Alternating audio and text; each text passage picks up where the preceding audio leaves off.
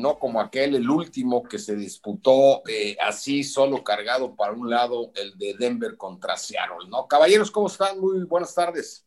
Buenas tardes, Andrés. Pues así como dices, ya este es el último de nuestros programas previo al Super Bowl, al Supertazón. Ramiro Pruneda por ahí no pudo venir, pero claro que me mandó su pick y claro que me mandó su marcador. Ahorita les doy la primicia para ver de qué lado estás, y del mío, del de Andrés y el mío, o el de Tanqui Huereca, pero ya tenemos su pick. Y pues bueno, yo creo que hoy es un día que tenemos que enfocarnos, a mi gusto, 100% en el partido para poder dar un análisis un poquito más completo de lo que viene en este gran juego. Y ya la próxima semana, pues ahora sí, como dicen, el fútbol americano, pero de estufa, ¿no? Uh-huh. De hecho, ¿Cómo estás? De hecho, Andrés, yo le tengo un poco más como digo, sí hemos visto buenos Super Bowls. El más reciente que yo recuerdo, digo, el de 49ers contra Chiefs estuvo bueno, el Super Bowl. Al final después ya se vio un poco más ladeado hacia Kansas. El de Filadelfia contra Patriotas creo que fue el más emocionante, de que la jugada que se le cayó a Tom Brady y luego la jugada que sí hizo Nick Foles. Ese como que hubo más show. Pero en general, si te fijas, o sea, el de Patriotas contra Rams fue un juego muy de los que me gustan a mí, defensivo, pero muy aburrido para el Super Bowl. El de Broncos contra Panteras 24-10 fue aburrido para el Super Bowl. El de Seattle contra Broncos 43-8 es aburridísimo para el Super Bowl. O sea, tampoco es que ha habido así unos juegos súper emocionantes. O sea, ¿tú crees? El más reciente que yo me acuerdo así, emoción, pues el de Patriotas contra Falcons, ¿no? El de tiempo extra, ese sí. Sí, estuvo increíble el pero regreso. Así, no, y el de San Francisco-Baltimore, el regreso también estuvo bueno. Oye, pero aún así, ese Super Bowl, el de Patriotas, pues iba 28-3, ¿verdad? Como quiera, o 24-3, o sea, como quiera había sido. Pero fue por la vuelta, ¿cómo dio la vuelta? Exacto, cerraron bien, entonces no ha habido así, o sea, yo creo que, como dice Andrés, espero que en este sí veamos realmente el duelo Mahomes, porque de repente, conociendo este tipo de duelos, de repente puede acabar el juego 34-20 a favor Mahomes, ¿verdad? O sea, si los dejaran así jugar tal cual, si es más por el espectáculo y por lo que tú quieras, a lo mejor sí puede ser un overtime o un juego cerrado, o que un two-point conversion que no se hizo al final o algo así pudiera ser, ¿verdad? Interesante, ¿no? A final de cuentas, ¿qué es lo que esperamos? Creo yo que pues tenemos todo puesto para eso, pero como quiera, los Super Bowls eventualmente siento que se la vean más para un lado, en una intercepción, un pick, en donde se colapsa el equipo y todo. A ver qué pasa con este juego. Ya estoy muy emocionado, y a la vez, cuando llega el Super Bowl, los fans de Sillón nos emocionamos y a la vez nos ponemos tristes, ¿verdad, Andrés? Porque ya se acabó. Sí, pues es el último partido de la temporada, ¿eh? Del próximo domingo. Y es un sentimiento que ya está feo, porque ya la semana pasada no hubo, o sea, como que ya se alargó, y ya sabes que se acabó, y el siguiente lapso de, no sé, un mes o mes y medio es aburridísimo, y luego ya cuando empieza el draft otra vez más o menos, ¿verdad? Y luego viene el tramo más aburrido, el de junio por ahí, y luego ya después empieza a traer lo bueno. Sí, porque la semana pasada ya empezaste a sufrir, uno que le gusta ver fútbol americano todos los domingos, pero te consolabas, ¿no? Diciendo, bueno, pues el próximo domingo es el Super Bowl, pero ya el domingo se acabó, y pues va a ser larga la espera para ver, y sí, también existe ese sentimiento. Fíjate, yo sacaba los resultados de algunos de los últimos supertazones, 7, 8 por ahí, en el que, fíjate, hablabas del de Broncos Carolina. Ese partido se fue a medio tiempo empatado a 10 puntos, ¿eh? Quizá no fue espectacular en ese sentido, pero fue un partido que se colapsaron, o sea, son partidos que se colapsaron, iban muy bien y se echaron, o sea, una jugada defensiva, un touchdown defensivo, y se acaba el... Claro, pero te mantiene, al menos a mí, te mantuvo en la expectativa, ¿no? El propio partido en sí, en ese... Pero como quiera, cuando desglosas ese mismo partido, Cam Newton venía explosivo, venía haciendo la mejor... no, tenían una... Fue muy aburrido su partido, realmente. O sea, es que tenían una superofensiva las Panteras de Carolina en esta temporada, pero también habría que destacar la defensa que tuvo el equipo de los Broncos de Denver. Que estaba Wade Phillips, era el defensive coordinator, que ahí fue donde Wade Phillips agarró muchísimo valor, y que en Rams también lo llevó al Super Bowl y no le alcanzó, pero hizo su trabajo, eso fue por tema ofensivo, pero Wade Phillips que era el que yo quería para Raiders, yo lo quería Wade Phillips por su trabajo defensivo, pues no, obviamente no lo iba a agarrar Raiders y Gruden no iba a quitarse la cámara de encima porque pues él quiere ser el autor principal. Nadie va a estar yo creo que de los últimos 10, yo quitaría nada más el de Seattle-Denver, porque mira, como platicaba Tan ahorita, el Patriota Seattle 28-24, sí, estuvo bueno. 24-10, Patriotas Atlanta 34-28. Muy bueno, ese estuvo muy bueno. Que fue el primero en tiempo extra, el de Filadelfia contra Patriotas, que ya muy bueno también. Buen juego ofensivo. El único buen juego que le vi a Foles. Sí, el de Patriotas contra Rams de 13-3, que prácticamente se definió en el cuarto, ese partido. El mismo juego de Kansas contra San Francisco de la temporada pasada. Muy bueno, a mí me gustó mucho. Exactamente, y ahí te encuentras el de Baltimore contra San Francisco también, que fue un 34-31, fue estuvo muy bueno. El marcador. El Green Bay Pittsburgh. Apagaron las lámparas, ¿verdad? Apagaron las lámparas, Mancuerna. ¿Qué opinas, Mancuerna? Que estén apagando las lámparas en el estadio. Pues no creo que sea tanto el tema para este capítulo, lo podemos desglosar más en la temporada, pero se me hace muy extraño. Andrés, ¿tú qué sabes de fútbol? Dicen que el Puebla Maurer, ¿te acuerdas de ese presidente? Ese cuando iba mal el equipo ganando apagaba las lámparas también. Son estrategias que hacían ahí los presidentes. Bueno. No, y más atrás las estrategias que tenía Nacho Treyes de meterse a la cancha, de aventar otro balón al campo. No, esas estrategias de la vieja escuela, ¿va? De la vieja escuela, de la vieja guardia. Para ustedes, ¿cuál ha sido el mejor supertazón que han visto en base a lo que tienen viendo fútbol americano? Fíjate, yo tengo uno marcado de chiquito, pero no es mi mejor. Pero a mí no se me olvida porque yo de chiquito no se me olvida, porque era era como en mi primero o segundo que había visto. Creo que era mi primero o segundo, pero no se me olvida cuando yo estaba con un primo mío, le mando un saludo a Daniel Cuandro, o sea, había varios de mi familia, no me acuerdo, pero cuando Norwood falló el field goal de que ya le había ganado a Giants, que estaba Lawrence Taylor, pero a mí me acuerdo que chiquito, como que era de que van a matar al pateador.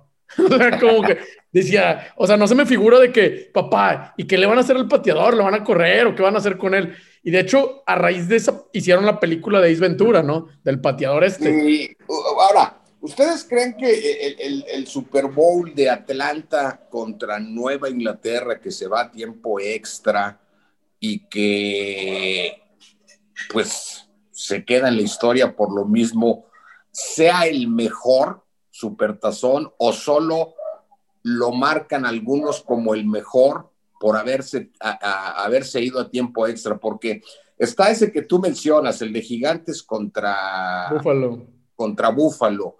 Está el supertazón ese de San Francisco contra Cincinnati, donde Montana arma un drive interesante. Está el de Patriotas contra Gigantes también, con la atrapada de Taylor. El de Seattle, que al final le intercepta, o sea. Entonces, yo no sé si muchos en un ranqueo de los supertazones ponen el Patriotas Atlanta por haberse ido a tiempo extra. Es el único, ¿no? Que se ha ido a tiempo extra en la historia. Es el único. Yo te voy a decir, Andrés, para mí, y voy a aprovechar que traigo esta gorra puesta y que tengo este foro con ustedes, no es que sea el mejor Super Bowl, porque definitivamente no es el mejor Super Bowl, pero en mi fanatismo del fútbol americano, de hecho la temporada en donde juega Tampa Bay contra Raiders, ese Super Bowl, toda esa temporada apoyé a Tampa Bay al grado que me quise cambiar a Tampa Bay porque esa defensa me encantaba. Entonces, ese Super Bowl lo disfruté mucho, me gustaba mucho Mike Alstott y Joe Jurevicius. Era un monstruo Alstott. Y Simeon Rice y Warren Sapp y todo ese equipazo que tenía, ¿no? El Rondy Barber, el corner, ese equipazo de Tampa Bay. Entonces ese juego para mí, que toda esa temporada como que me empecé a ganchar con el fútbol americano y luego vamos a suponer que apoyé a Tampa Bay porque le iba a Jacksonville en realidad, pero apoyé a Tampa Bay y luego que en el Super Bowl, que en ese entonces yo ni era amigo de Wallo, ni tenía tantos amigos Raiders, nada, no me importaba si ponían los Raiders, y luego que hicieran eso en el Super Bowl, para mí fue de que el mejor Super Bowl que me ha tocado vivir así en persona.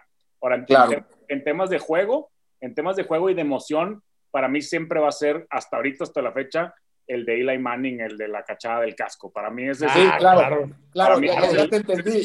Sí, porque primero hice la pregunta de cuál había sido el mejor supertazón o el más significativo para ustedes e inmediatamente lancé la otra, ¿no?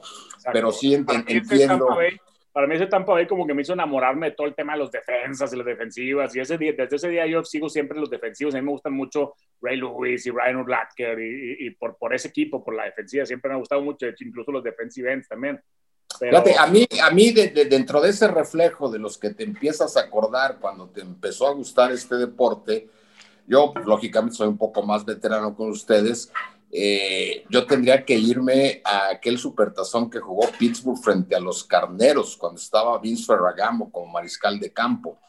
Ese fue que, siendo aficionado de Raider, pues me agradó, ¿no? Porque a veces también cuando eres muy aficionado, muy aficionado, el supertazón lo ves desde otra perspectiva y más tranquilo y te diviertes y estás más relajado. Pero a mí ese supertazón me agradó, creo que fue espectacular y como que me ganchó lógicamente, pues los que tuve, yo he tenido la oportunidad de ver dos, ¿no? De Raiders que los tengo muy frescos, que es el 15 y el último que le ganaron a los Pieles Rojas de Washington, ¿no? El Super Bowl que me marcó mucho a mí también, como para decir fan de Patriotas o para seguir a Patriotas, en el 2003, 2004, 2002, no me acuerdo, yo estaba en Mérida, viviendo en Mérida en ese entonces, y no tenía dónde ver el Super Bowl, y me acuerdo que en ese entonces me fui al Caliente y vi el Super Bowl, fue el de Carolina contra Nueva Inglaterra, ese que fue un field goal al final y todo, y ese lo viví con una pasión porque estaba yo solo, o sea. Fue el de Carolina, Nueva Inglaterra, el de Houston. Sí, o sea, yo no tenía con quién ver el juego y lo vi solo en el Caliente y obviamente pues ahí disfrutando con la gente del Caliente y todo, pero ese juego estuvo muy entretenido, pues, al final fue la patada famosa de Vinatieri, ¿no? Entonces, ese creo que también ha sido muy, muy importante. Pero de hecho, Andrés, hay un tema en los Super Bowls que, digo, no en todos, pero en algunos, que siempre hay una jugada que como que marca el Super Bowl. Y de las jugadas que yo más recuerdo, o sea, te voy a dar 3, 4 jugadas que yo más recuerdo. Una en un Super Bowl, la de que yo creo que todos nos acordamos cuando Titans se quedó a 1 yarda de quedar campeón, o sea, que mandó el pase, se estira y estuvo a 1 yarda de ganar el Super Bowl. La otra, evidentemente la que mencionó mi mancuerna de Giants, que agarra el receptor la pelota con arriba, porque si no, pues ya prácticamente hubieran perdido el partido. Otra, pues la de Seattle, que le interceptan New England a Seattle, a Russell Wilson, que no corrió con Lynch, ¿no? Jugada definitoria. Y yo me acuerdo el año pasado que la jugada definitoria, no fue definitoria para ganar el partido, pero fue la que marcó todo el camino de Kansas, la bomba Tyreek Hill, que era cuarta, que lanza la bomba Tyreek Hill, la agarra y de ahí se viene todo. O sea, si esa bomba no la agarra o lo bloquean bien, Kansas ya hubiera perdido el partido. Entonces, siempre a veces una jugada es la que te puede marcar todo tu camino. Qué impresionante. No sé si ustedes se acuerdan de alguna otra jugada por ahí, aparte de las que mencioné. Esa es la definitoria, ¿verdad? Dices tú, la definitoria. Pues no, pero la que marca un camino, ya para que se acabe o no se acabe. Pero no la definitoria. No sé si tú tengas alguna otra que recuerdes. Te voy a decir una que para mí es espectacular y Andrés no me va a dejar mentir. El fumble return de Harrison, de James Harrison. Claro.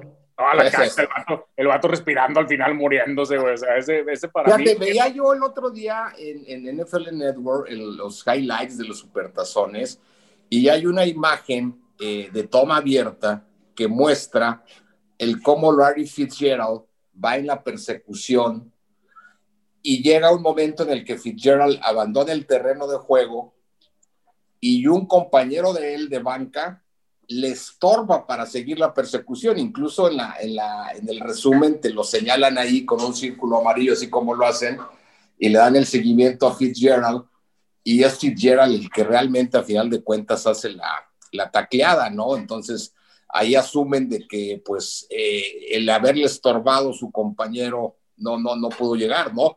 Pero fíjate que en general ese supertazón del que hablas, donde Pittsburgh le gana a Arizona 27-23, todo el partido fue, yo creo que debería estar dentro del top 5 quizá de los supertazones, y hablando de todos los supertazones, porque claro, fue un partido muy bien jugado por ambas partes, donde el balón suelto en el último cuarto, que parecía que Kurt Warner iba a poder rescatar el partido y ganarlo, ¿no? Pero ese Super Bowl también tiene mucho de dramatismo y de... Ahí te va otra, Andrés, que también se me había olvidado, que quedó en la historia también y se nos olvida. El nivel, aquí hablábamos en algunos de los capítulos pasados de los playoffs de los huevos de Andy Reid. Sí. El de la patada corta de medio tiempo de Sean Payton, ¿te acuerdas? De Nueva Orleans. Claro. En medio tiempo. La recuperan, güey. Eso es para mí, me acuerdo que cuando estábamos así, de que aventamos todos la cheve, ¿qué está pasando, güey? O sea, fue una cosa. Sí, o sea, empezó con una onside kick inesperada y... O sea, en un Super Bowl, ¿cómo te esperas hacer eso? O sea, impresionante.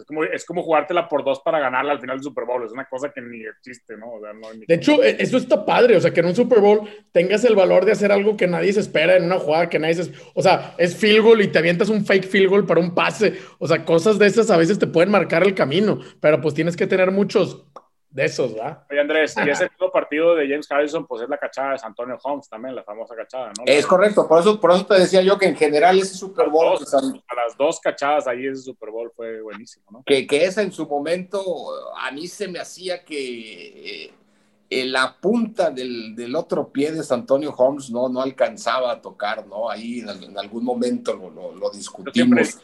Yo siempre he dicho eso, que el otro pie estaba arriba de un pie. ¿Verdad que sí? Sí, pues no sé. Puede ser un engaño visual de la cámara, ¿no? O sea, a final de cuentas. Pero si la tomas válida como lo que fue, o sea, te atienes a las consecuencias, ¿verdad? Los jueces dijeron que sí fue y ni modo, o sí es de las más espectaculares, ¿estás de acuerdo? O sea, ya aceptándola como es, o sea, sí, aunque digas, para mí no fue cachada, pues como quiera, ya dentro del rango, pues sí es una súper cachada espectacular. Otra que no está ahí en los rankings, pero yo me acuerdo mucho cuando estaba mucho más chico, que fue el Super Bowl, el único Super Bowl que me acuerdo de haber visto de más chico, de antes del 2000, por así decirlo, es aquella jugada de Leon Lett que le tumban el balón al final. Ah, claro. Iba a meter touchdown y llega y le tumban el balón al final. Iba a romper el récord del y ya está festejando y le quitan esa jugada. Me acuerdo mucho de ese Super Bowl, de haberlo visto porque mi papá le iba a los Cowboys en ese entonces. Leon Lett. Sí, no, cómo no. Es Don Bibi el que hace la persecución sobre Leon Lett.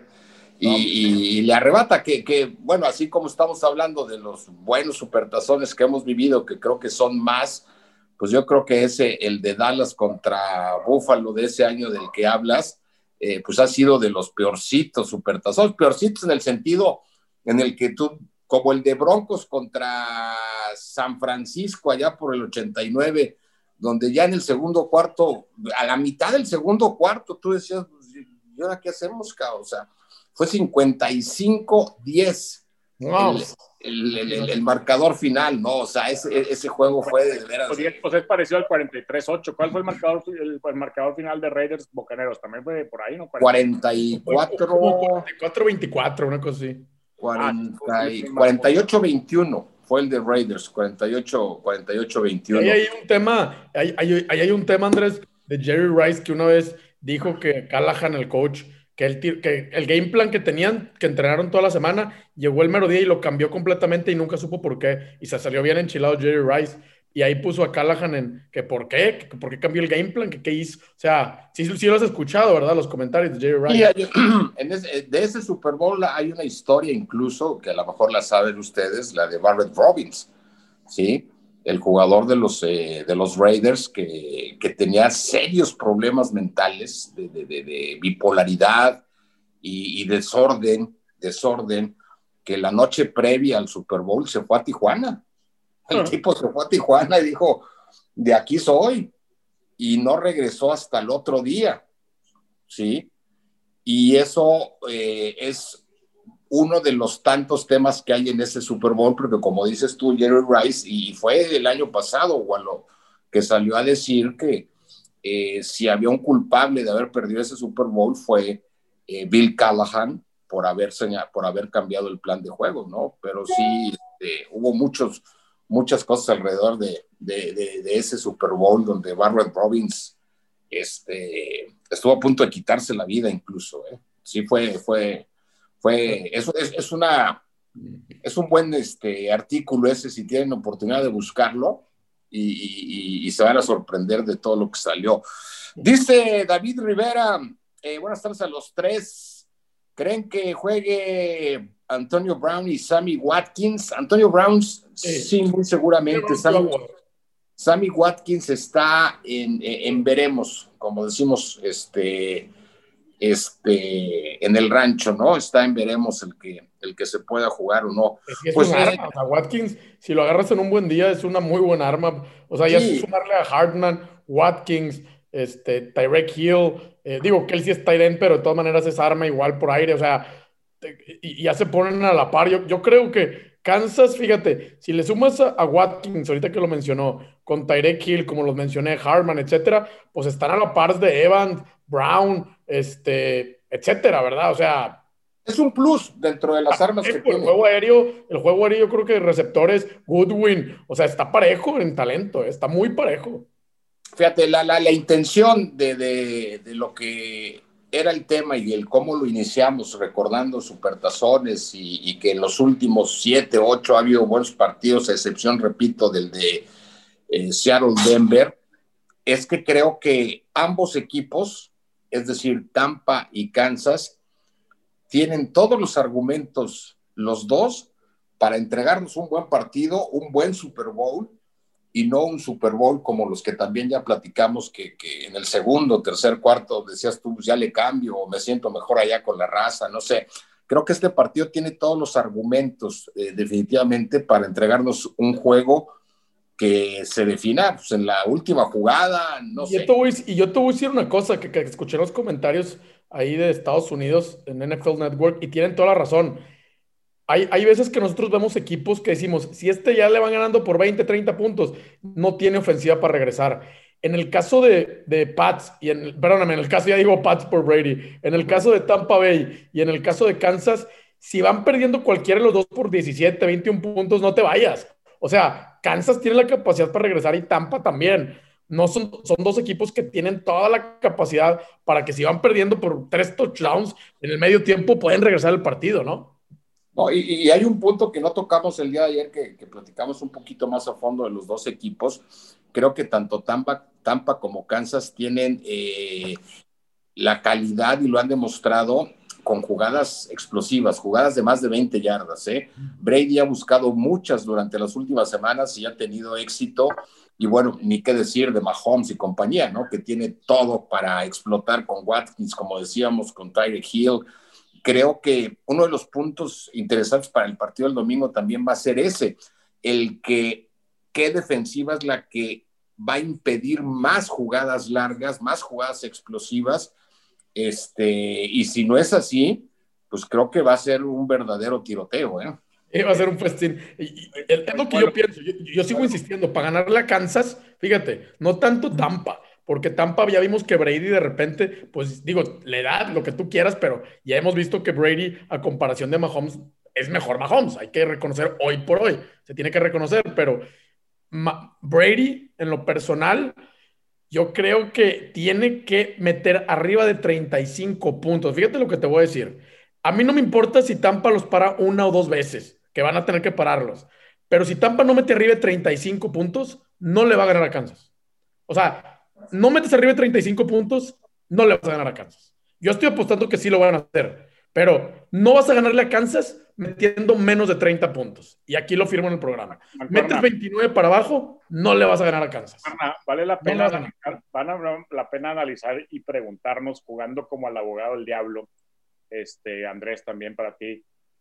En aquel Super Bowl de Seattle contra Denver, no teníamos el programa, pero estoy seguro que si hubiéramos tenido el programa, estuviéramos diciendo, híjole, tenemos un Super Bowl de Peyton Manning contra Russell Wilson y va a estar buenísimo el juego y nada, así que, y fue un 43-8. Sí. ¿Existe la posibilidad de ese marcador o algo similar en un Kansas Tampa Bay con Tom Brady de 43 años tirando 3 intercepciones a Green Bay? ¿Existe una posibilidad en donde su defensa no lo salve y pueda hacer una humillación de Mahomes a Brady o no? Y si sí existe, toda el off-season se la pasan hablando de que si Tom Brady debe retirarse y que para qué llegaba al Super Bowl para hacer eso. Y digo, vale la pena porque todos estamos hablando de lo emocionante que va a estar el Super Bowl, pero ¿qué tal? Yo creo que no, te voy a decir por qué. Porque yo quiero pensar que Bruce Arians, para su game plan del próximo domingo, va a involucrar mucho el ataque terrestre, ¿sí? Con Leonard Fournette. Y eso creo que le va a dar un equilibrio a la ofensiva. Y si pueden implementar el ataque terrestre con Leonard Fournette ante una defensa no buena en contra del ataque terrestre, creo que Tampa va a estar en el partido. Ese Super Bowl del que tú hablas es en la temporada en la que, a ver si se acuerdan también, los Vaqueros de Dallas y los Broncos de Denver creo que metieron más de 100 puntos los dos, ¿sí? Era porque Denver tenía una defensa malísima, ¿sí? Pero Peyton los llevó al Super Bowl. Es correcto, pero fue la ofensiva precisamente la que los llevó. La previa al Super Bowl, nadie se imaginaba un 43-8 Seattle, que aseguro que se imaginaban un buen juego. Quizá no esperas eso de un Super Bowl. Nunca te esperas eso de un Super Bowl. De hecho ese enfrentamiento era la famosa Legion of Boom contra Peyton Manning, o sea, y de Marius Thomas y todo ese equipo que también era muy explosivo, como estás diciendo. Entonces, ahora sí, lo que yo sí estoy de acuerdo contigo, Mancuerna, que si va a haber un blowout, como dices, si va a haber una paliza, yo veo más factible que sea Kansas a Tampa que Tampa a Kansas. O sea, yo no veo que Tampa pueda parar a Kansas con menos de 10 puntos. No. Y Tampa, pues sí puede haber un mal juego de Brady, sí puede haber. Es más, en esta temporada ya Tampa ha tenido juegos.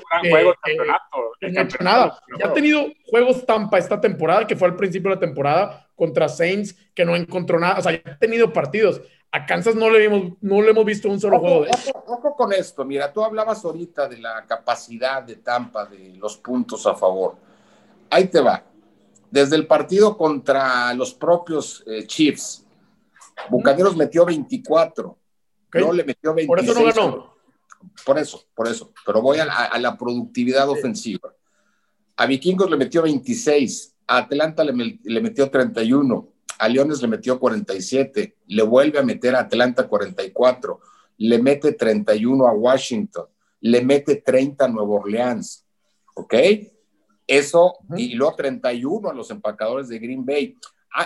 Están bien enrachados. Mucho tiene que ver la productividad que le ha dado la defensiva en cuanto a puntos también. Claro. ¿Sí? Que es por eso que decía yo ayer de lo importante que para mí van a ser las defensas en el Supertazón y que por eso pongo yo a Tampa como favorito, porque creo que es mejor defensa, ¿no?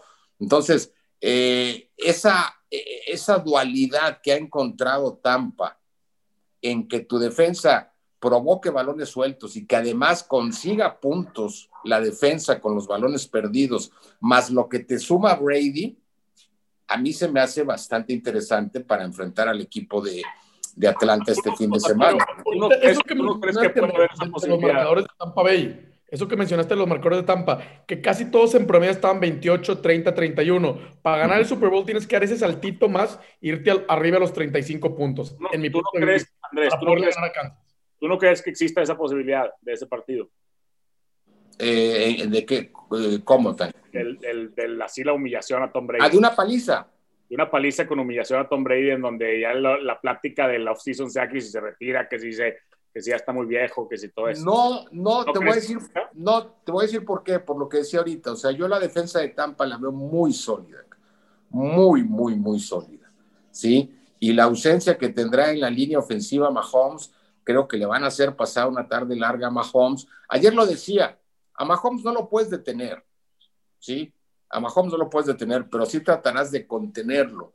Entonces, yo, a lo mejor, si quiero tomar el ejemplo que me das, a lo mejor vería más factible, si no una paliza, un marcador muy diferenciado a favor de Tampa. Sin ser paliza. Un 27-10, no sé, ¿sí? Pero yo veo muy parejas las cosas en ese sentido. Huereca, ¿cómo estás?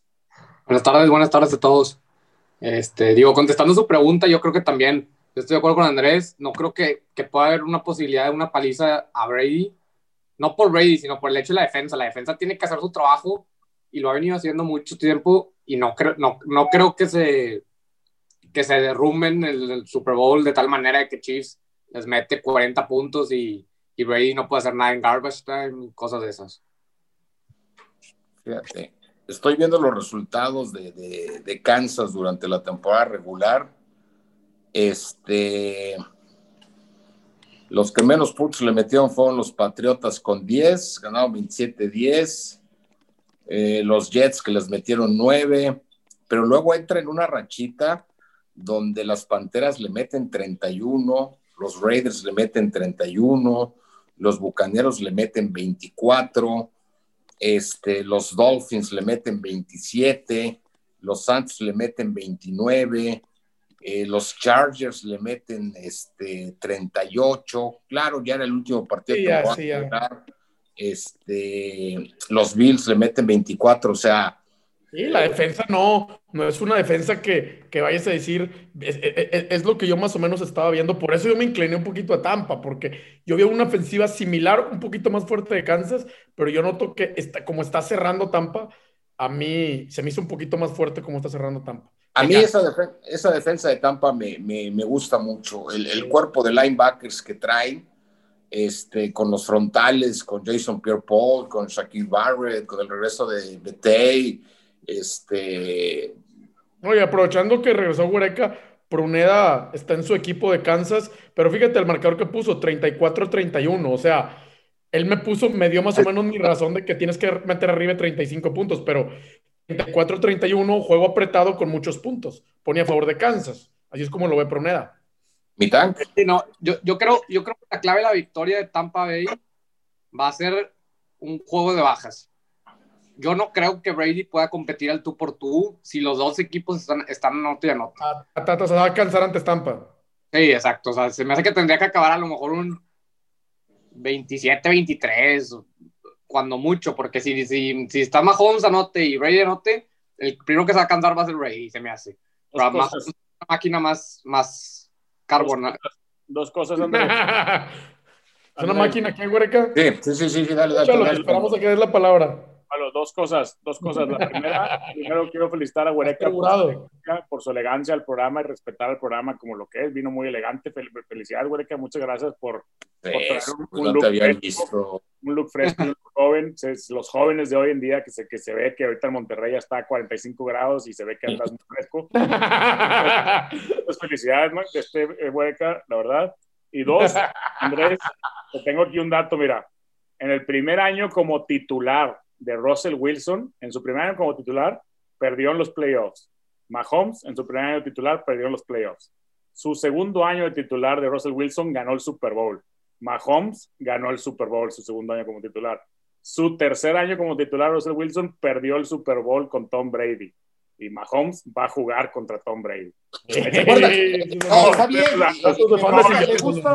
Me gusta ese dato. Es para tu pick, es bueno, Andrés. Me gusta ese dato más que nada, sobre todo por cómo están valorando al día de hoy a Mahomes, en el que es el próximo gran mariscal de campo.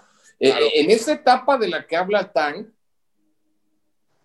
se decía que Russell Wilson era el próximo Tom Brady, por ponerlo como ejemplo. ¿Sí? Sí. Y Russell Wilson sigue siendo un gran quarterback, sigue siendo los mejores mariscales de campo de la NFL, me queda claro, eso no lo vamos a discutir, pero no fue lo que se esperaba. O sea, esta liga es muy complicada. Mira, desde el 2010 no había un equipo que regresara 2 veces a un supertazón espalda con espalda, ¿sí? Que fueron los Patriotas de Nueva Inglaterra. O sea, pasaron 10 años para que otro equipo volviera a hacer lo mismo, de regresar back to back a un Super Bowl como lo está haciendo Kansas. Esto no va a ser nada, o sea, esta liga no es nada fácil. Si hay una liga que se adapta rapidísimo a las ofensivas de los rivales, a la lectura y a todo, es esta liga. Y no nos olvidemos cuando salieron aquellas formaciones de la Wild Card, de la Read Option, que en su momento, cuando empezaron a destacar, eran productivas, por decirlo de esa manera, ese tipo o esos esquemas ofensivos, pero al siguiente año las defensas ya estaban preparadas para ese tipo de esquemas. ¿Qué pasó con Colin Kaepernick? Cuando Colin Kaepernick despega, la read option era una jugada que ejecutaba perfectamente Colin Kaepernick, ¿sí? Al siguiente año Kaepernick ya no fue el mismo. O sea, la adaptación que tiene esta liga de un año a otro es increíble. Y ok, Mahomes tiene todas las armas, que eso es lo que le beneficia a Mahomes, y muy posiblemente las vaya a poder tener el año que entra. Pero ojo aquí, ya esta semana anunciaron que el novato ofensivo del año fue el mariscal de campo de Cargadores, ¿sí? O sea, ¿a qué voy con ese comentario? A que ya la división oeste de la próxima campaña, yo ya no veo nada más a Kansas. Si Raiders se pone las pilas y recluta bien para su defensa, ya va a ser un duelo de 3.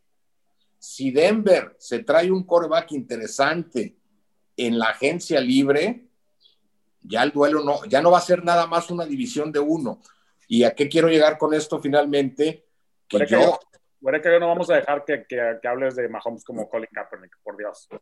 No estoy diciendo, estoy hablando de los esquemas. Estoy hablando de los esquemas. Quiero pagar el programa, mejor no quiero pagarlo. Como recordemos estoy hablando de los Colin esquemas y de la adaptación que hay en esta liga para de un año al otro contrarrestar. Por eso puse el ejemplo y puse la White Card. Ya lleva 3 y lo único que ha hecho es mejorar, no lo han podido parar. ¿Quién? Del campeonato perdido al Super Bowl ganado y otra vez al Super Bowl. No lo han podido parar. Mahomes, nadie le ha encontrado la fórmula.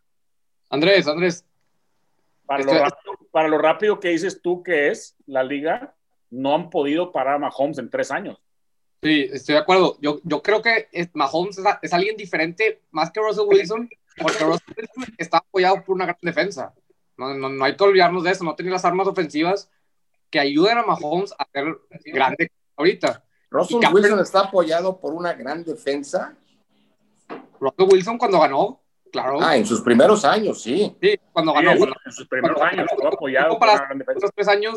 Tú comparaste los primeros 3 años y te lo estoy replicando. Russell Wilson no fue el show de Russell Wilson cuando quedó campeón. Fue Russell Wilson ayudando por su gran defensa, que fue la número 1 en ese año. Mahomes acá es al revés. Acá es la número 1 ofensiva, liderada por él, con unas armas que firmadas por años posteriores y que parece que nos van a desarmar pronto, ¿verdad? Sí, pero tú en esta temporada viste... Me gustó el argumento de Huereca. Tú viste en esta temporada cómo en algunos partidos Kansas City batalló para sacarlos. Mira, yo tengo la teoría, nunca va a ser confirmada y es mi opinión. No. Puedes refutarla. Dale, no tengas miedo. Se me hace que Mahomes y Kansas City hizo lo que hace LeBron James en la NBA. Les vale la temporada regular y en los playoffs, cuando importa, le metes todo lo que tienes y apalizas a todos. Porque no hay explicación de tan cambio tan drástico de temporada regular a los playoffs como el que acaban de hacer ellos. Y lo hicieron el año pasado también. Tú ya esta temporada viste... Con Buffalo, pero fue un juego el de Buffalo. O sea, el de Cleveland no fue así. Nada más el de Buffalo ya. Tú viste en esta temporada cómo ya en algunos partidos Kansas batalló para sacar finalmente el triunfo. Que lo saca por la capacidad y la calidad de Mahomes. Me queda claro. Junto con las armas ofensivas que tiene, porque también hay que destacar las armas ofensivas que tiene. Pero Andrés, ¿sí? Una cosa es que hubieran perdido, pero tú me estás diciendo, casi lo saca. O sea, sí son ganables, no te estoy diciendo que no son imposibles de ganar. Pero bueno, es que si yo digo casi lo saca, es porque poco a poco, y sobre todo los rivales de división... Sí, pues Cargadores les hizo la vida imposible en su juego. Cargadores, Denver y Raiders, que les ganó uno y estuvo a punto de ganarles el segundo. ¿Sí? Tú checas los resultados de Kansas de los años anteriores, desde que llegó Mahomes en contra de sus rivales de división, y había una diferencia más marcada a favor de Kansas. ¿Sí? A este año, sí, por eso, con Andy Reid. No, bueno, pero a mí se me hace que eso afectó mucho por los rivales. Los rivales no son los que son ahorita. O sea, Kansas está muy por encima de los otros, no tanto como ahorita está. O sea, ahorita Ahorita, Raiders... mi punto, Andrés, el que yo decía ahorita es, tú ahorita dijiste que la liga se adapta muy rápido a los jugadores. tener a Wildcat, a contener a Kaepernick, a contener la read option. Sin embargo, contrarrestando tu opinión y dejando muy ambiguo el muy rápido, la primera temporada oficial donde Mahomes dominó la liga quedó 12-4.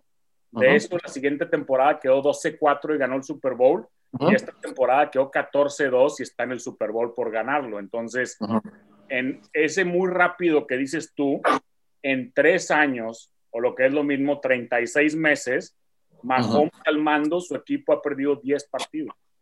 Sí, me queda totalmente claro esa situación, pero yo lo que estoy viendo es el cómo, ¿sí? Mi pregunta es que si tú crees que ya el próximo año se van a ajustar o que es para ti rápido ajustar, porque yo lo que vi este año, Kansas, como viste la temporada de Kansas y viendo la agencia libre que no tiene piezas clave Kansas, pues el siguiente año van a estar en el Super Bowl otra vez. Sí, claro. No creo. Yo no veo que lo contengan. No lo puedo garantizar. ¿Cómo que ya van a estar en el Super Bowl el siguiente año? El contener a Mahomes, yo lo que veo... El contener a Mahomes va a depender de lo mismo que contuvo Russell Wilson, las lesiones, esa lesión del concussion y que a lo mejor que otra madre así fuera. Y las que se le vayan. Pero pues no nadie se lo va a ir. Yo te voy a decir una cosa, Andrés, Tu argumento puede ser válido en el Super Bowl. Si contienen a Mahomes, es que probablemente ya le encontraron una fórmula. Es que poco a poco lo vas a ir encontrando. O sea, y si no, entonces me voy más del lado de Mancuerno. Gualo, pero su fórmula es 3 años para ajustar y contener a Mahomes no es rápido, eso es lentísimo. Eso es, la wildcard sí se la aventaron un año. A Kaepernick se lo aventaron un año, pero a Mahomes, yo creo que para mí Mahomes, creo que Huereca piensa lo mismo. Para mí, Mahomes hasta ahorita es un unicornio, es una cosa que pasa. Sí, yo también pienso lo mismo. Y aún así, aunque lo contengan, yo creo que Mahomes va a llegar a más Super Bowls en su carrera. O sea, no, ni siquiera sé si como Chief o no, pero no es el último Super Bowl que lo vamos a ver. O sea. Yo lo que dejo en claro es que este año hubo partidos en los cuales el equipo de Kansas batalló para sacar sus encuentros. ¿Y quién lo ganó?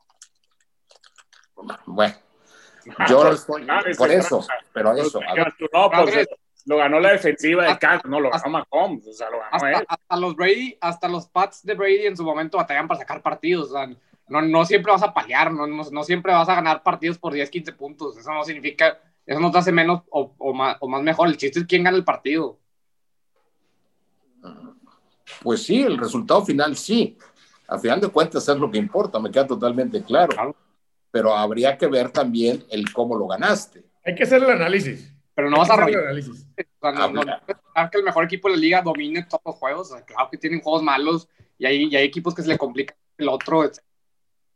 Pero fíjate, Huereca, yo sí tengo un argumentito, un poco, es un argumentito, Tito, ¿sí? Viéndolo en el fantasy fútbol. Mahomes el año pasado... el año pasado la reventó y este año ya en Fantasy Fútbol en sus números hubo juegos que dejó de ver. O sea, en los números de Fantasy, por eso yo digo los números de Mahomes, hubo una baja.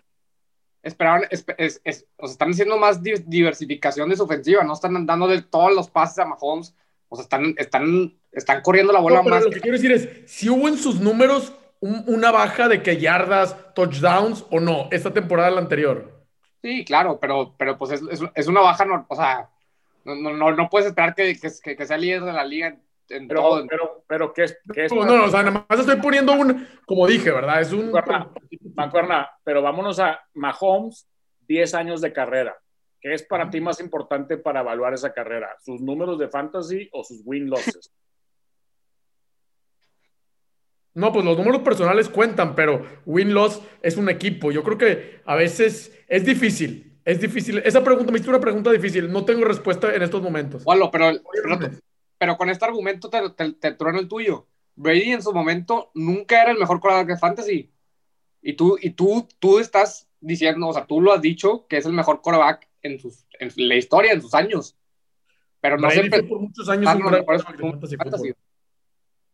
Pero no siempre no es por yardas o por puntos. Creo que el argumento de es un equipo no aplica tanto en esa discusión, Mancuerna, en el sentido de que dices, a ver, esos 3 años que lleva ahorita, 14-2, 12-4 y 12-4, de esos 30 y tantos juegos que tiene ganados, si te digo, en 9 juegos iban perdiendo y los 9 juegos los ganó Mahomes, ¿vas a decir, no, es un equipo o vas a decir, es Mahomes? Depende cómo, hay que analizar cada partido. Pero yo creo que Mahomes, yo no le estoy quitando mérito a Mahomes. Te estoy diciendo que Mahomes, simplemente en la liga. O sea, yo lo que estoy de acuerdo con Andrés es que en todos los deportes de básquetbol, de fútbol, siempre hay alguien que dice, ya va a ser la estrella. Y a la hora del momento pasan 3, 4 años. Eso pasó con Cam Newton, pasó con Russell Wilson. Ahorita está en esa etapa Mahomes, pero no ha dado ese paso. O sea, ahorita está en el momento que estoy de acuerdo con ustedes, que sí lo puede dar, pero todavía no he llegado. O sea, se puede quedar en el camino como se quedó Rodgers, como se quedó Breeze, como se quedó. O sea, simplemente. Se quedó, ¿de qué estás hablando, Mancuerna? ¿Cómo que es válido, es válido. Es también como esto. El camino Rodgers, Mancuerna, ¿qué hablas? Rodgers también era calificado y fue calificado como que también le iba a romper. O sea, de esos últimos 3 años que hablas, o sea, y que quede bien claro, porque ese no es el punto. Aquí no se está discutiendo la calidad o la no calidad de Mahomes. Mahomes la tiene, ¿sí? Exacto. Tú hablas de esos 3 años. Yo te digo que de esos 3 años ha ganado en cada temporada 6 partidos, ¿sí? Cada de esos 3 años, casi la mitad de su temporada, contra equipos malos. ¿Sí? Okay. Tom Brady en sus 20 años jugó con los Jets, los Dolphins y los Bills. ¿Es correcto? ¿Es correcto? ¿Es correcto? ¿O contra ellos? ¿Perdón? Entonces, la culpa del jugador bueno es contra quien le toque jugar. No, pero tú muchas veces has dicho contra quién jugó.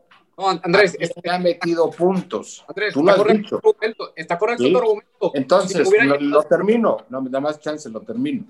Entonces, en ese sentido, habría que señalar también que los Jefes de Kansas, y lo vuelvo a dejar en claro, no se está peleando aquí por la calidad del equipo, ¿sí? Sino por la calidad de rivales que no ha tenido en su división.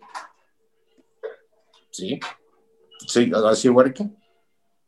No, tu argumento sería válido si no hubiera llegado a Super Bowl, porque ahí estás tomando en cuenta lo único que jugó, que es la temporada regular, y a lo mejor 1 o 2 juegos. Es que no me has entendido. No estoy discutiendo la calidad del equipo como equipo, ni de Mahomes como Mahomes. Escúchame.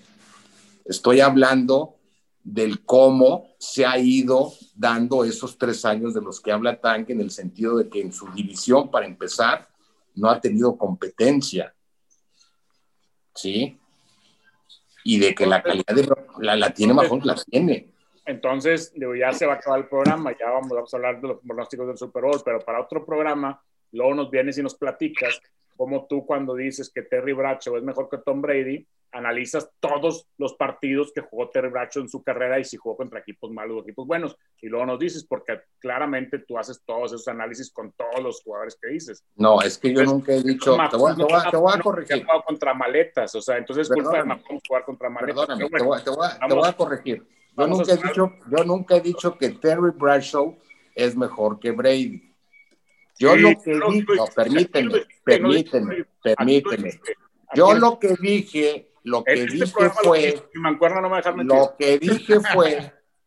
dije fue que para Terry Bradshaw, Brady no es el mejor de todos los tiempos.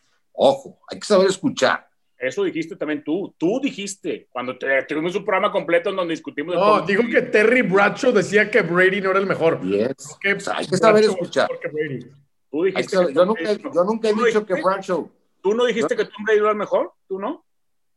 Yo no dije que Bradshaw fuera mejor que Brady. Pero no especificó el quarterback. Dijo Joe Montana, Mancuerna. Dijo que Joe Montana era mejor que Brady. Hablé de Montana, hablé de Marino, ahí sí. Bueno, ahí sí. Pero ojo con lo que decimos, porque yo nunca dije que Bradshaw. Ok, olvídalo. No dije lo de Bradshaw. Marino jugó contra puros equipos bien difíciles todas sus temporadas. Marino jugó contra equipos bien difíciles todas sus temporadas. Pudo haber tenido 6 rivales fáciles por temporada. Pero Marino ni ganó nada. O sea, ¿qué estamos hablando? Marino ni ganó nada. Cállate, Macuerna, cállate. Para Andrés Guerra es mejor que Brady. No me importa si ganó. O sea, el argumento de Andrés Guerra, Marino jugó contra puros equipos dificilísimos todas sus temporadas. Pero es que tú ya lo estás calificando otra vez de la manera individual. Así lo calificaste tú. Es tu argumento. Tú estás diciendo que Mahomes juega contra 6 equipos fáciles de temporada. Por eso. ¿Contra quién jugaba Marino? Marino, para empezar, nunca tuvo un corredor de más de 1,000 yardas. ¿Contra quién? Te estoy preguntando otra cosa, no contestes otra cosa. Te estoy preguntando contra quién jugaba Marino. No me digas que si tiene corredores, que si tiene otros coaches. ¿Jugaba contra equipos fáciles o difíciles? Para mí, todos los equipos en la NFL tienen un grado de dificultad. Entonces, los demás no son difíciles tampoco, entonces. Sí. ¿Perdón? ¿Cómo? Se está confundiendo. No, es que no te escuché. En otro programa le damos, porque ya se acabó el tiempo. Hay que decir los marcadores del Super Bowl, los marcadores de cada quien. Adelante. Mancuerna, tu marcador, Mancuerna. Tampa, ¿cuánto? Kansas, ¿cuánto? Tampa mete 38 puntos, Kansas mete 34. 38-34 gana Tampa. Altísimo, está bueno el marcador. ¿Tú, Greca? 31-28 Kansas. 31-28 Kansas. ¿Tú, Andrés? 33-20 Tampa. A la madre. A 20 puntos a Mahomes. Y Mancuerna no se va a aparecer el lunes. Yo voy 29-23 Kansas City. Muy bien. Dinos el de Ramiro Proneda, Mancuerna. Dimos el de Ramiro Proneda. 34-31 Kansas. Bien. Kansas, vamos con Kansas. Yo nomás te voy a decir una cosa, Güereca. Mis últimas palabras antes de irnos. Kansas le ganó a un Cleveland muy, muy a huevo, ¿sí? Y Buffalo le ganó a un Buffalo que regaló el juego con Indianapolis y regaló el juego con Ravens. Se lo regalaron. Debieron haber perdido con Indianapolis y debieron haber perdido con Ravens. No van a pasar por Tampa Bay. Aquí lo escucharon. Andrés, no van a pasar por Tampa Bay. Andrés. No van a pasar por Tampa Bay. Ahí traes una pluma, Andrés. Apunta los marcadores, Andrés. Ahí traes una pluma y yo le doy $1,000 al que la tiene más cercano al marcador. Si no, pues ahorita los pasan por el chat. Porque sí, ahora sí ya tenemos que despedirnos. Yo pongo $1,000 para el que la tiene más cercano, pero obviamente tiene que ser, nada que dijiste 33-20 Tampa y ganó Kansas 33-20. No. O sea, que tiene que ganar Tampa y el más cercano de los dos, le pongo $1,000 o Güereca o yo. ¿Vale? Sí, pues o a Pruneda se lo mandamos. Ya está. Ahí está. Ánimo, buen fin de semana, señores. Ya no hay comentarios.